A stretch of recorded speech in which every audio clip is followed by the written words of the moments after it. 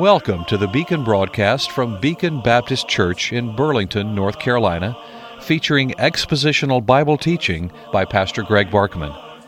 If you'd like to correspond with the Beacon broadcast, or if you wish to support this radio ministry, write to the Beacon Broadcast, Post Office Box 159, Alamance, North Carolina 27201, or find us on the web at beaconbaptist.com. beaconbaptist.com. The Beacon broadcast is supported in part by the gifts of faithful listeners. Now with today's message from God's Word, here is Greg Barkman. Amazing Grace.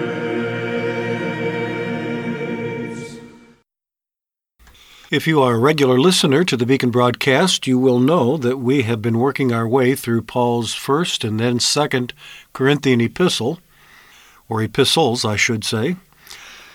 And we are just about to the end of the second one, having come to chapter 12 and the last two verses, which we must conclude before we can move into chapter 13, which is the final chapter of this epistle. But we're lingering on these last two verses because in these verses, Paul lists a number of sins which he is asking is probably too mild a term. He is demanding, and maybe that's too strong a term. I'm not quite sure what to find in between. But he's basically telling the Corinthian church that they need to get these things dealt with and out of their lives, out of their practice, out of their church before he comes to visit.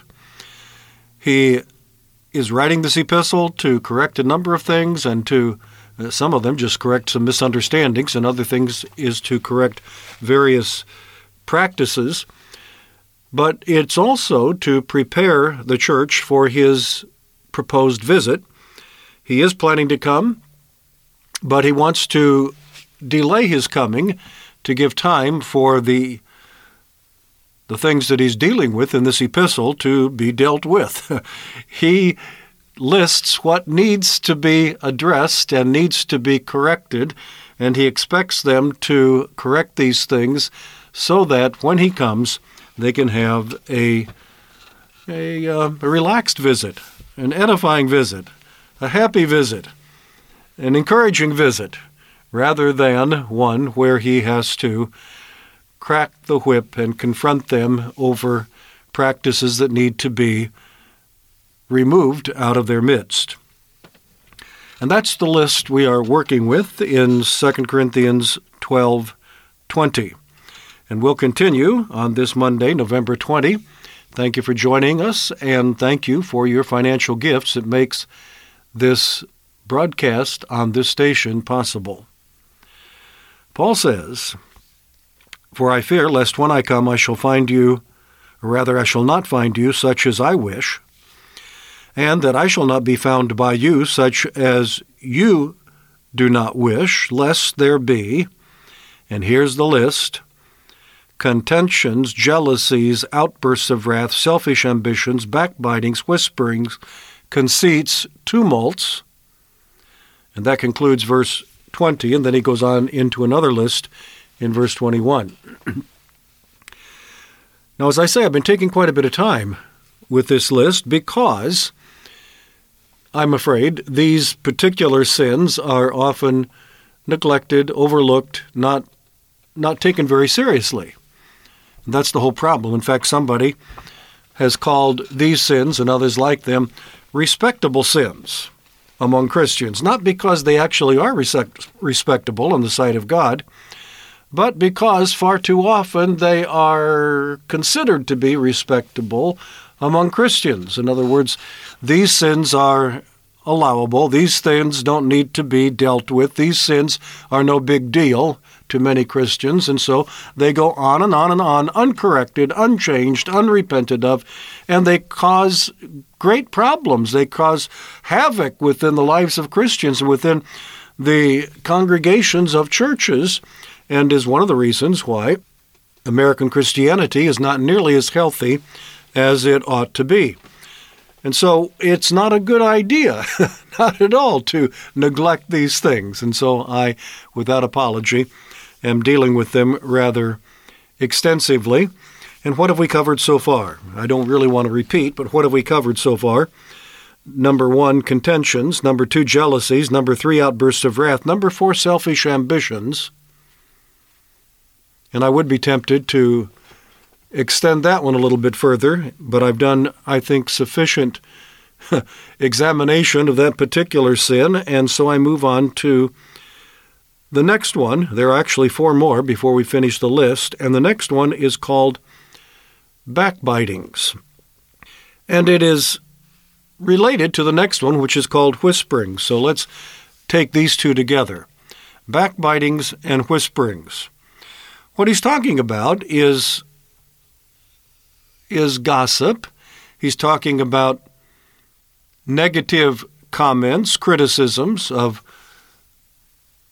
one believer about another. I started to say one believer to another, but very rarely are these things dealt with openly between believers, and certainly when they are not in the proper biblical and Christ-honoring way in order to address them and to solve this problem, but rather these are matters of gossip. We talk to other people about what we dislike, what we disapprove of in the lives of other people. And so we love to do that. That's something that we need to understand that grows out of our Adamic depravity, out of our sin nature, not out of our new nature. That didn't come from the new creature that was created in Christ Jesus, but rather it comes out of the old nature that was born into this world as a son and daughter of Adam. And there seems to be something particularly delightful in the minds of many people about this kind of speech, this gossip. In fact, in the world, I notice that many times people talk about this almost favorably, something that we love to do, something that we look forward to, something that we make occasions for, something that we make sure that we don't miss out on, the gossip that's going around. We want to get together with other people and gossip about those who aren't there. Friends of ours, acquaintance of ours, in many cases, but people that we want to talk about rather than to talk to. That's the way the world does it and enjoys it, delights in it, but with Christians it ought not to be approved. It ought not to be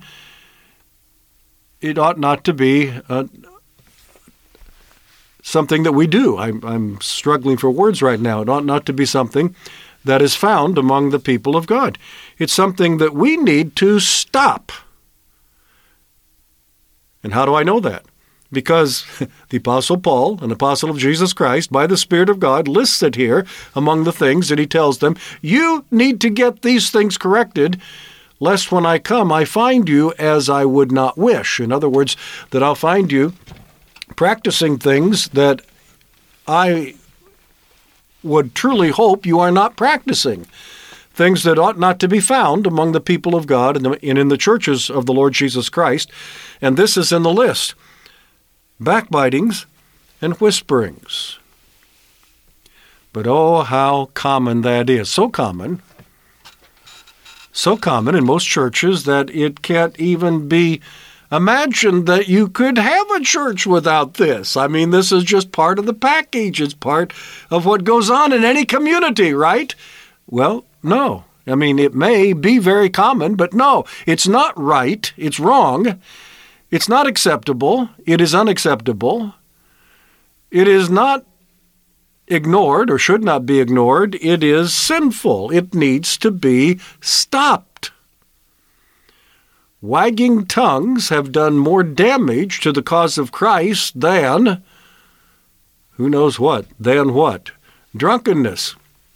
Immorality. Well, I don't know. I really don't know how to make a fair comparison as to what actually is the most damaging, but I want you to know that backbiting and whispering, gossiping and slandering, talking about people behind their backs, is extremely damaging to the spiritual health of the people who engage in this. It is extremely damaging to relationships of Christians with one another, those who are talking behind the backs of others and their relationship with the people that they are talking about.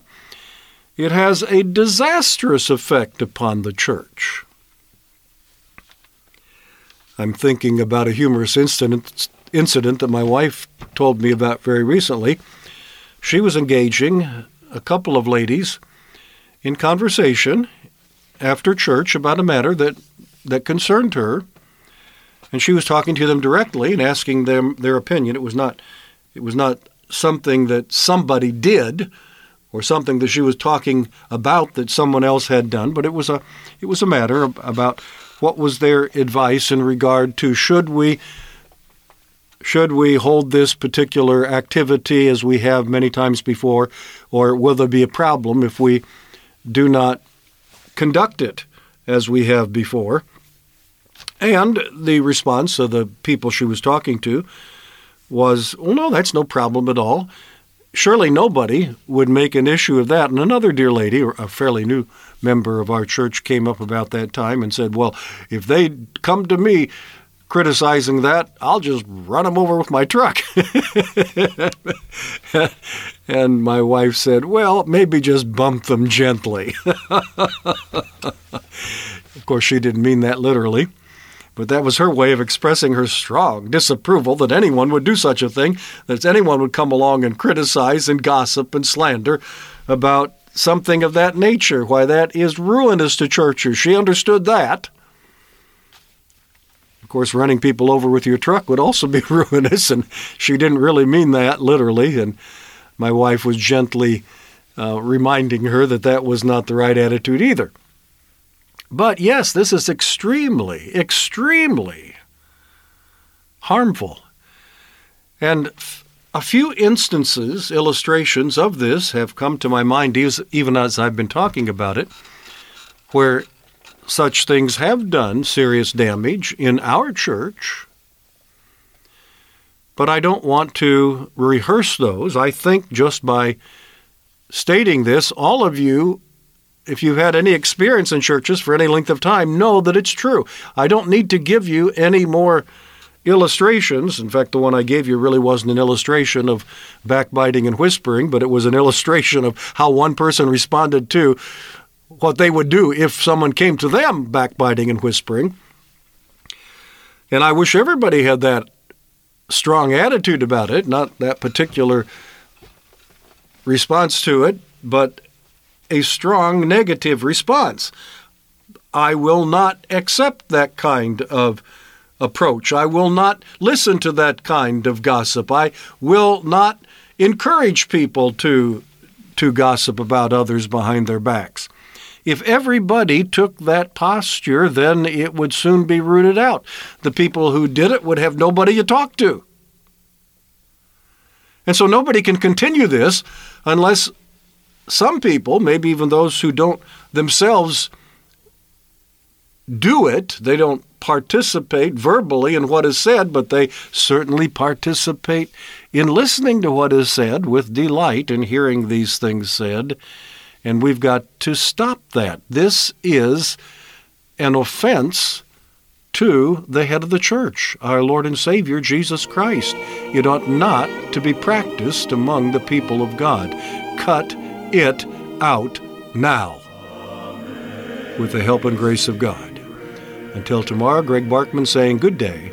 May God give you his eternal peace.